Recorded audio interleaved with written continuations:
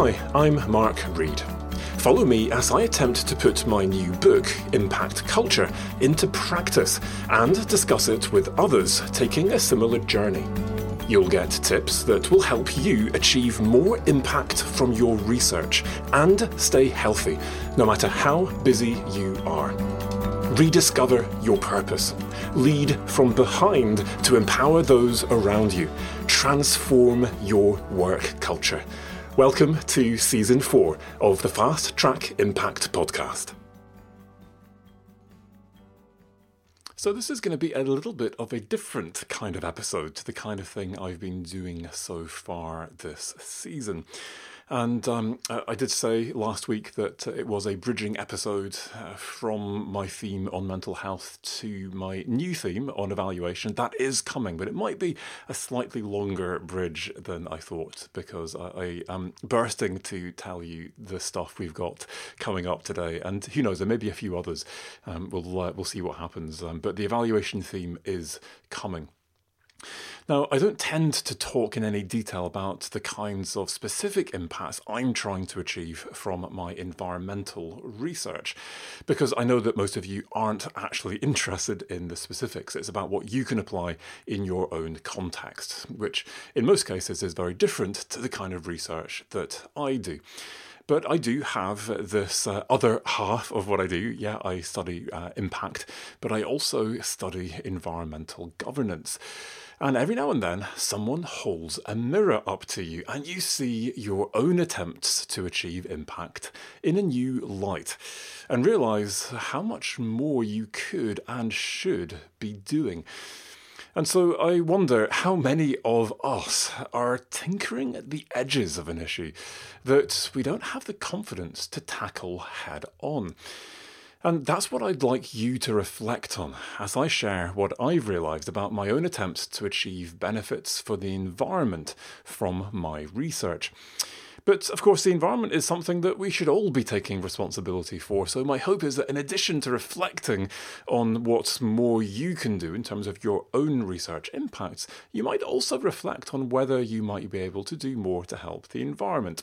So hold the mirror up to your own research and impact and ask yourself if you are really doing all you can to make a difference. For me, The Mirror was a book, and I don't think this is overblowing it to say that it has changed my life. It has certainly transformed how I think. And I don't think I've ever said that about a book before. The book is Less is More by Jason Hickel. And the thing that surprised me, I think, the most was that I knew about 3/4 of the stuff that he'd written about. It just hadn't ever been fully connected in my brain before, and that's what he did. In fact, I now realise that I'd actually allowed a number of prejudices to cloud my thinking so that I wasn't able to connect all of these things together.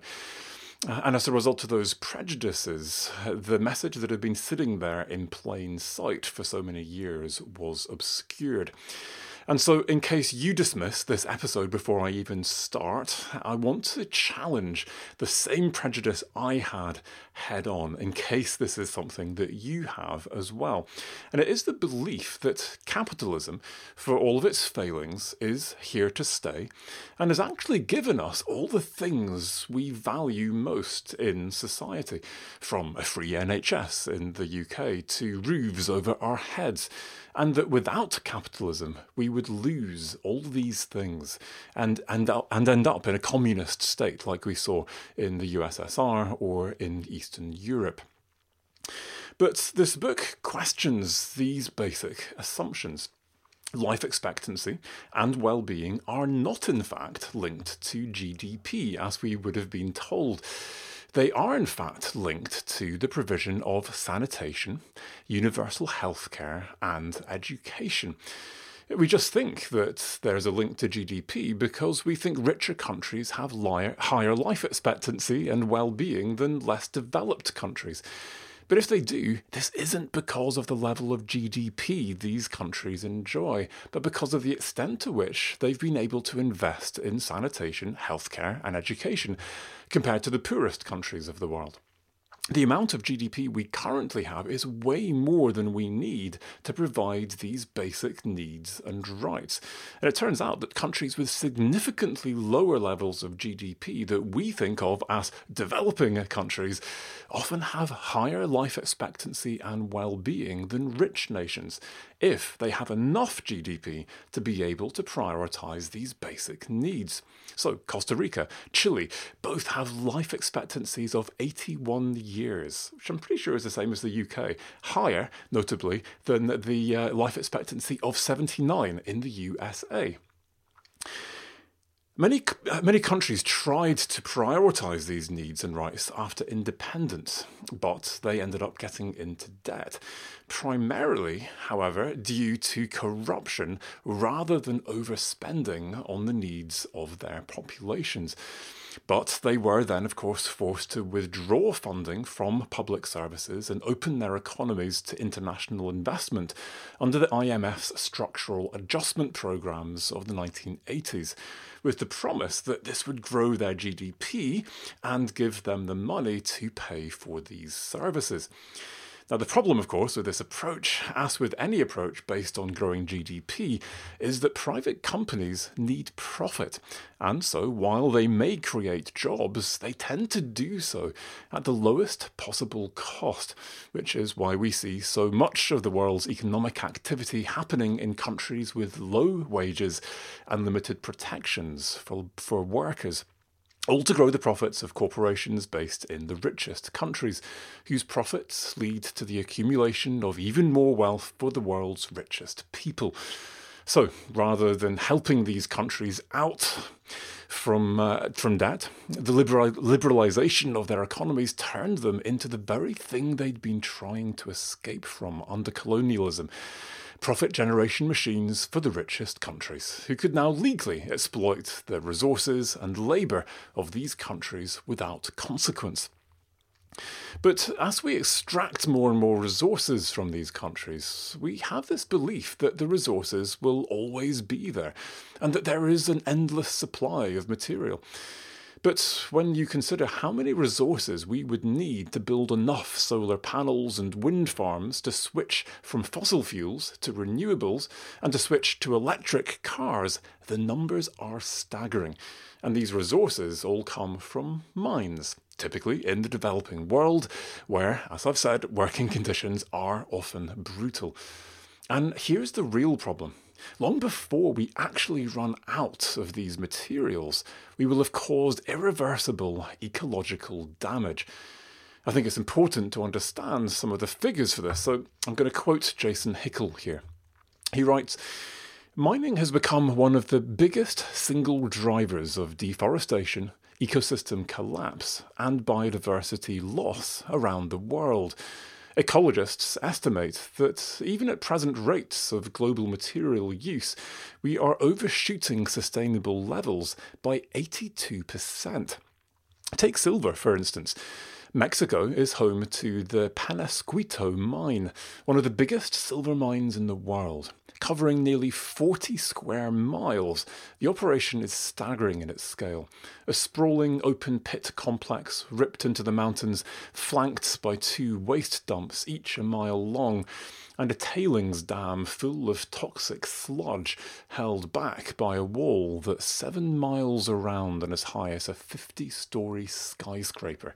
This mine will produce 11,000 tonnes of silver in 10 years before its reserves, the biggest in the world, are gone. To transition the global economy to renewables, we need to commission up to 130 more mines on the scale of Penasquito, just for silver." And that's the end of my quote from Jason Hickel. But I don't know. What about recycling, the circular economy? A common riposte to this. That's the answer. We think it's okay to keep using more materials because the circular economy will save us, and we're all recycling more than we've ever done before. But the percentage of materials that are recycled is actually going down at the moment. Not because we're recycling less, but because we're using more and more material resources. So take silver as our example. We're currently only recycling 18% of the world's silver that's extracted every year. And as our use of silver in car batteries skyrockets, that figure is likely to go steadily down rather than up.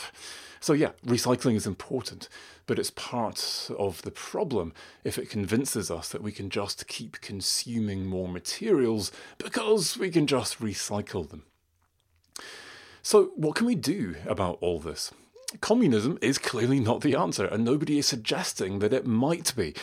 Again, the idea that the alternative to capitalism is communism, I would argue, is propaganda to protect the capitalist machine against anyone who might question it.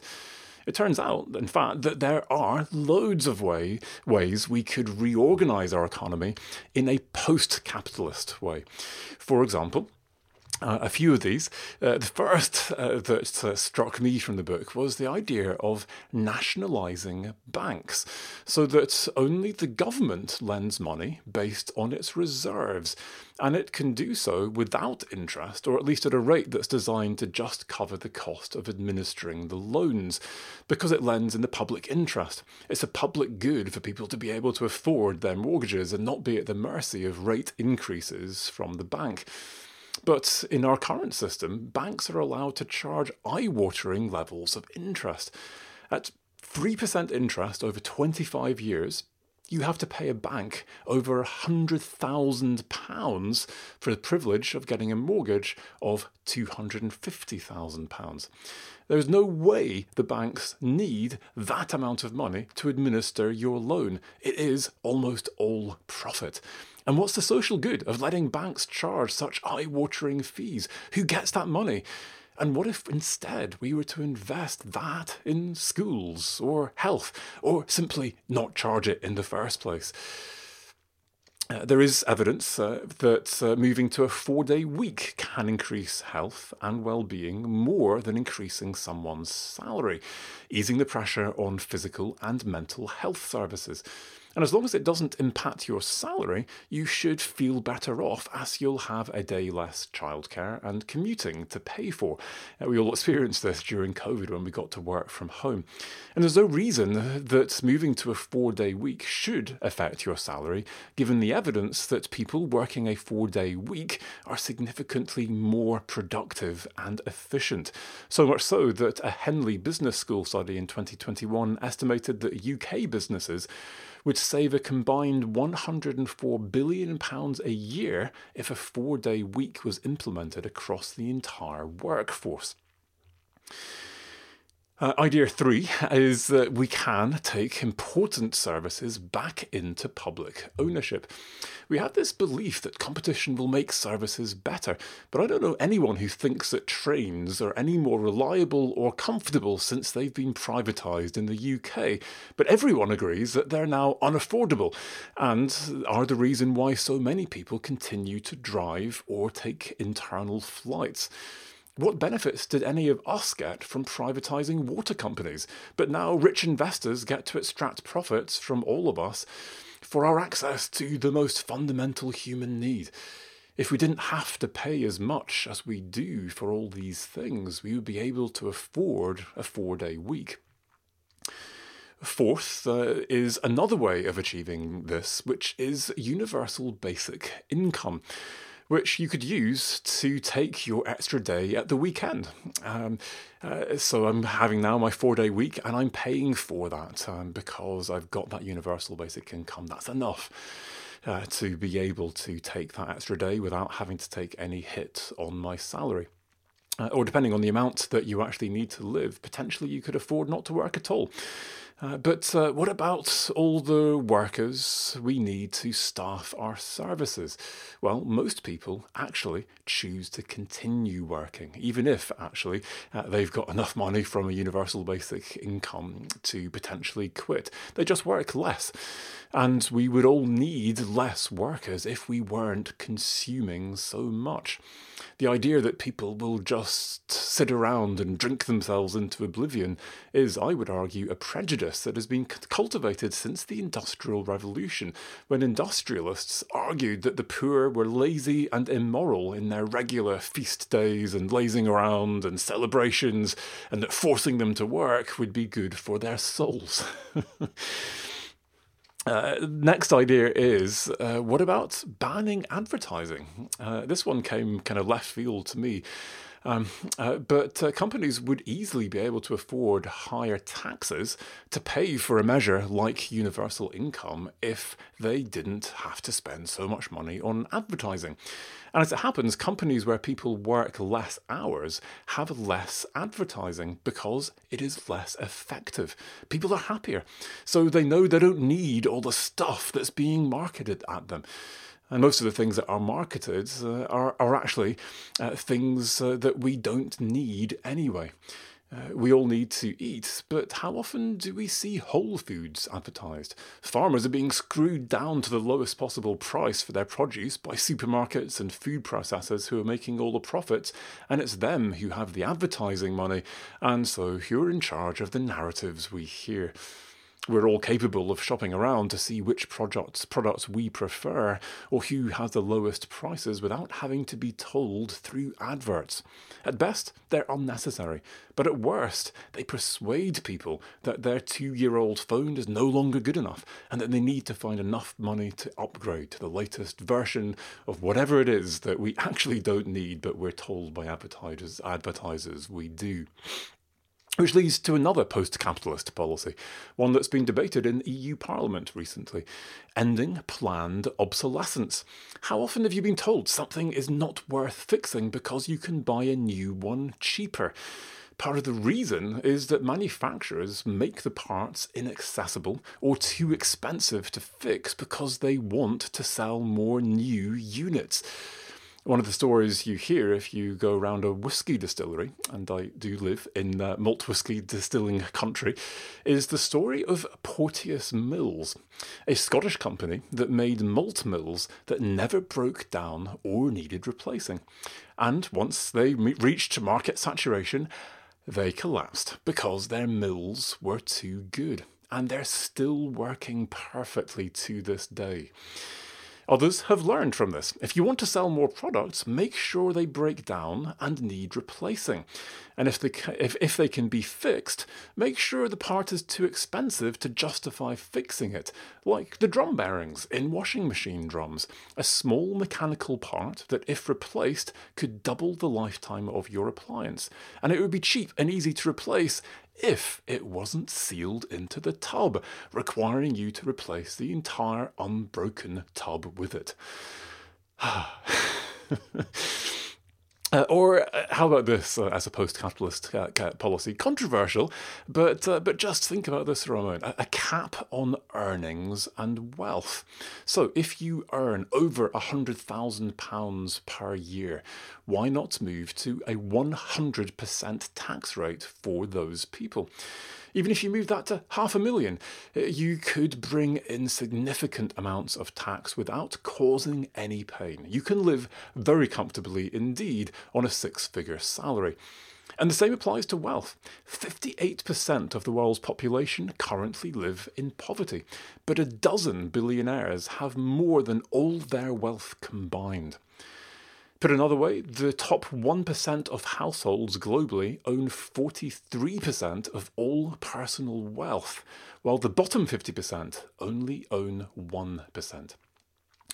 It is these richest people who are driving emissions disproportionately with their regular air travel and consumption of the latest products.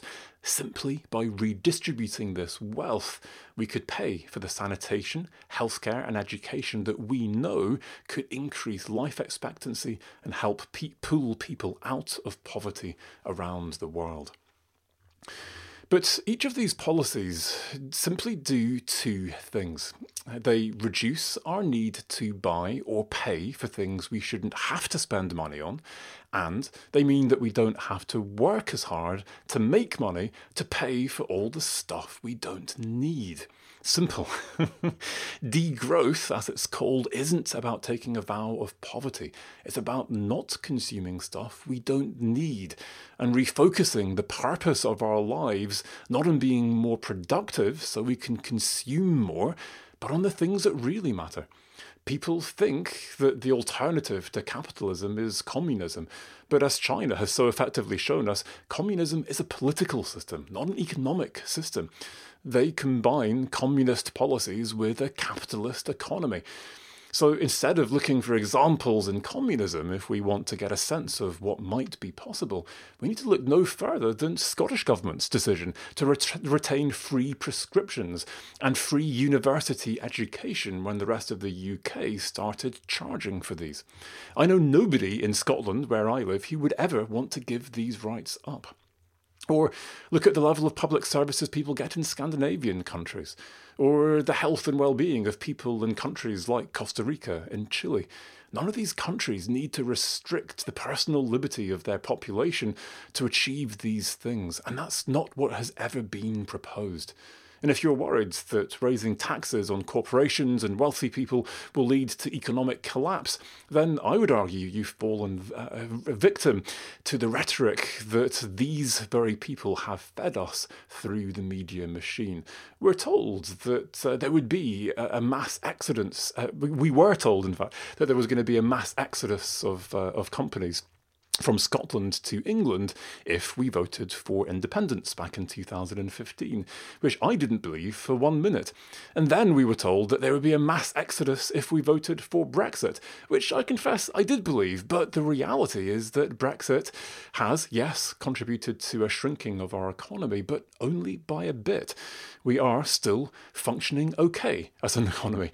And for those who voted for Brexit, clearly that was a price worth paying, in the same that I would argue a minor contraction of the Scottish economy, were that to happen, would be a price worth paying for independence.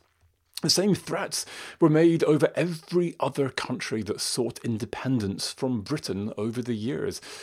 And even if their economies were and are weaker as a result, which I'm going to suggest is arguable, nobody would suggest that losing their independence again would be a price worth paying to increase their GDP. Ultimately, based on data from countries like Costa Rica and Chile, we could probably contract our economy significantly in terms of GDP if we use the GDP we have to pay for things that increase well-being, rather than just pursuing growth to make the rich richer. Why is the idea of an economy that's no longer growing, or in fact that's contracting, so terrifying to us all? It is because we've been told that we'll all be poorer if the economy isn't growing. But planned degrowth would be about reducing the unnecessary profit that primarily goes into the pockets of rich investors and putting more money in the pockets of ordinary people. And we would, I would argue, all actually feel better off. So who would like to feel better off and get to work less?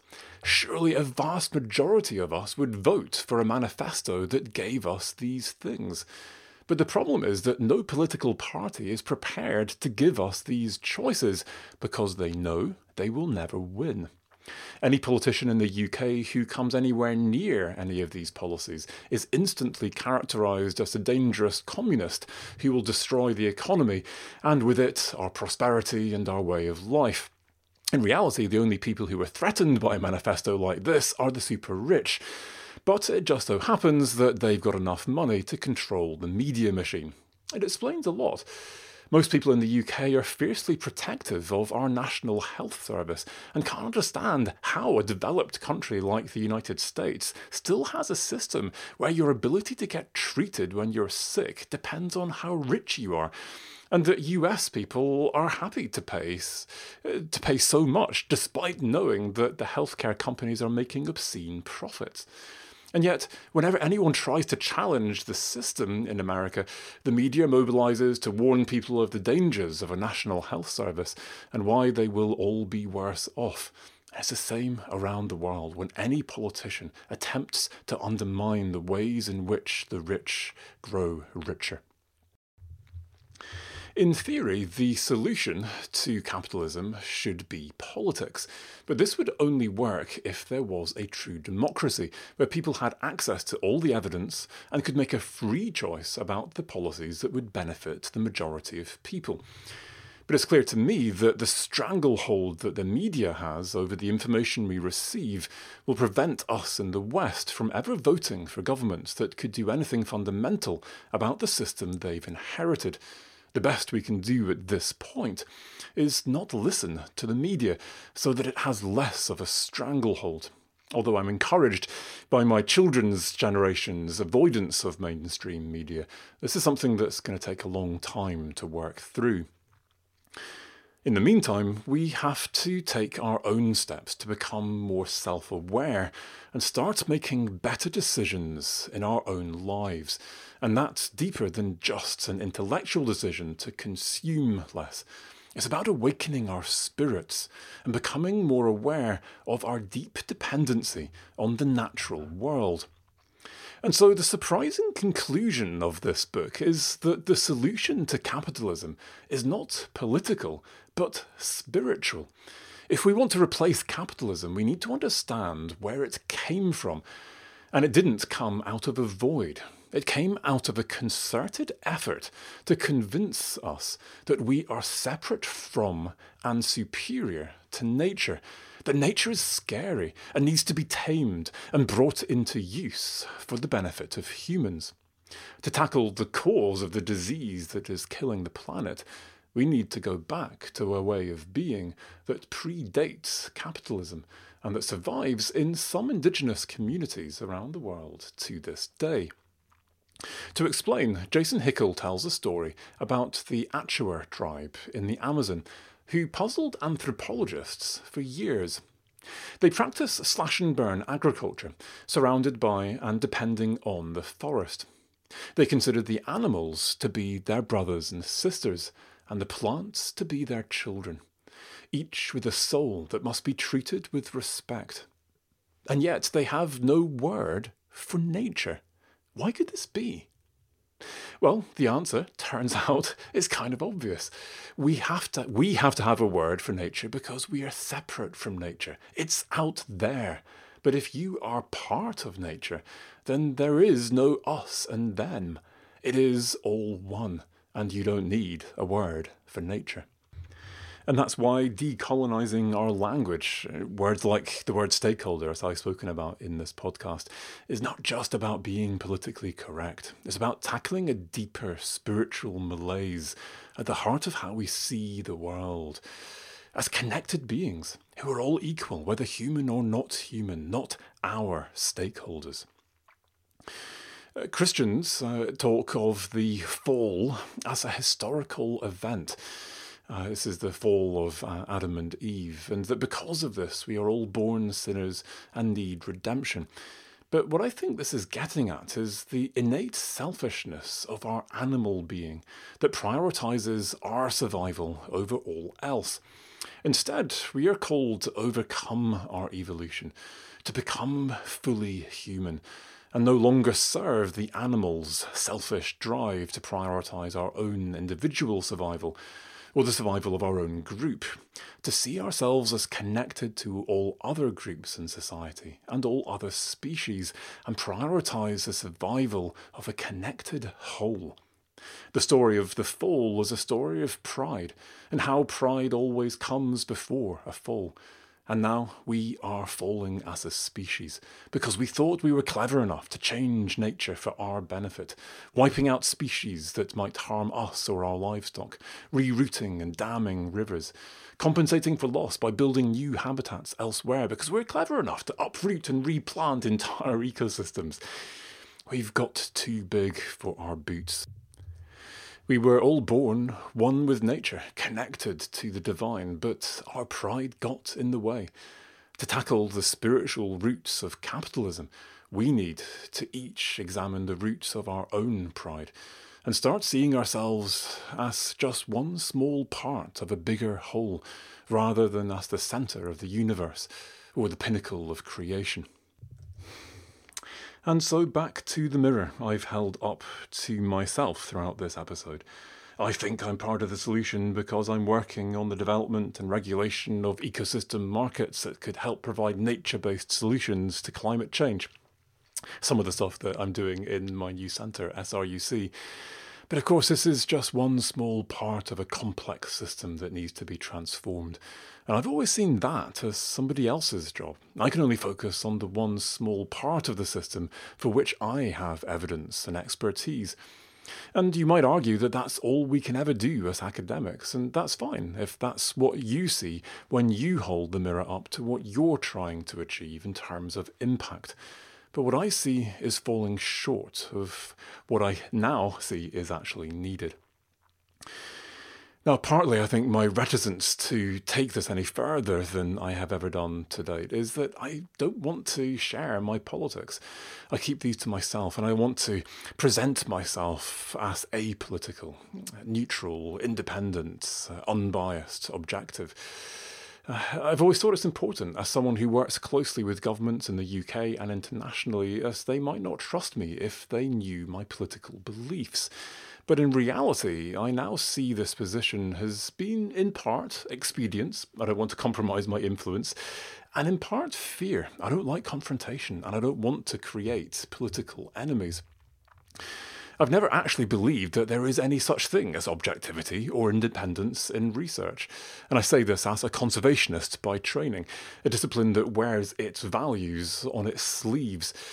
In the current debate over innovation zones in England, depending on the questions you ask, you may draw on evidence that such a policy would create new jobs and stimulate local economies. However, you could draw on research to show the impact this would have on nature and the broader impact of pursuing compound economic growth on our ability to meet net zero targets. In research, as in policy, the answers you get depend on the questions you ask, and these in turn reflect your values. As a conservationist, despite what I have maintained publicly, it turns out that I took sides long ago on the question of economic growth versus protecting the natural world. Although I'd like to argue that protecting the environment should be a cross-party issue that is not politicized, it is impossible to escape the reality that any decision between economic growth and reducing emissions is an inherently political decision. Now that I've resigned from my government roles, as I explained last month when I spoke about my decision to pull out of face-to-face engagements, I've joined the Scottish Greens. I'm supporting Yes Scotland and helping fund independence. I'm supporting the Scottish Government's vision for a socially just and sustainable Scotland based on a well-being economy that is ultimately an independent nation within the European Union. I'm doing this by providing both paid and unpaid support to Scottish Government as an advisor on natural capital policy and as a member of the Agricultural Reform Implementation Oversight Board. I'm also now actively supporting climate campaigning groups, starting locally with Huntly Climate Action, where I live, and Devon Projects, building on my work as a volunteer director of the Huntly Development Trust. I'm also learning more about what I can do further afield, for example, supporting the new Green Deal Rising. One of my postdocs is a member, and we're doing a skills swap, and she's telling me about everything she's learned from her master's on activism and her experience as an activist, while I share what I know about ecosystem markets linked to her role.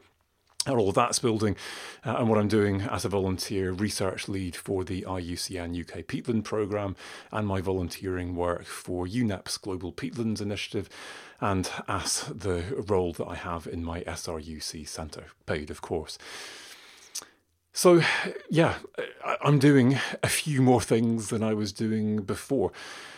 But I would suggest still that each of these existing roles are still fairly safe ways to try and make a difference. But playing safe won't always be enough to keep us safe from climate change. I want to do more. I realise that these are very much baby steps, and I'll probably stumble and fall many times before I'm able to do anything meaningful. But I want to get off the fence, and I want to start being part of the solution. So to conclude, what do you see when you hold the mirror up to your own attempts to achieve impact? I hope that you're not falling quite as far short as I feel I am. But what do you think? Are you doing enough? And if not, what are the excuses? What are the assumptions? What are the prejudices that you can uncover? And what could you do to do more?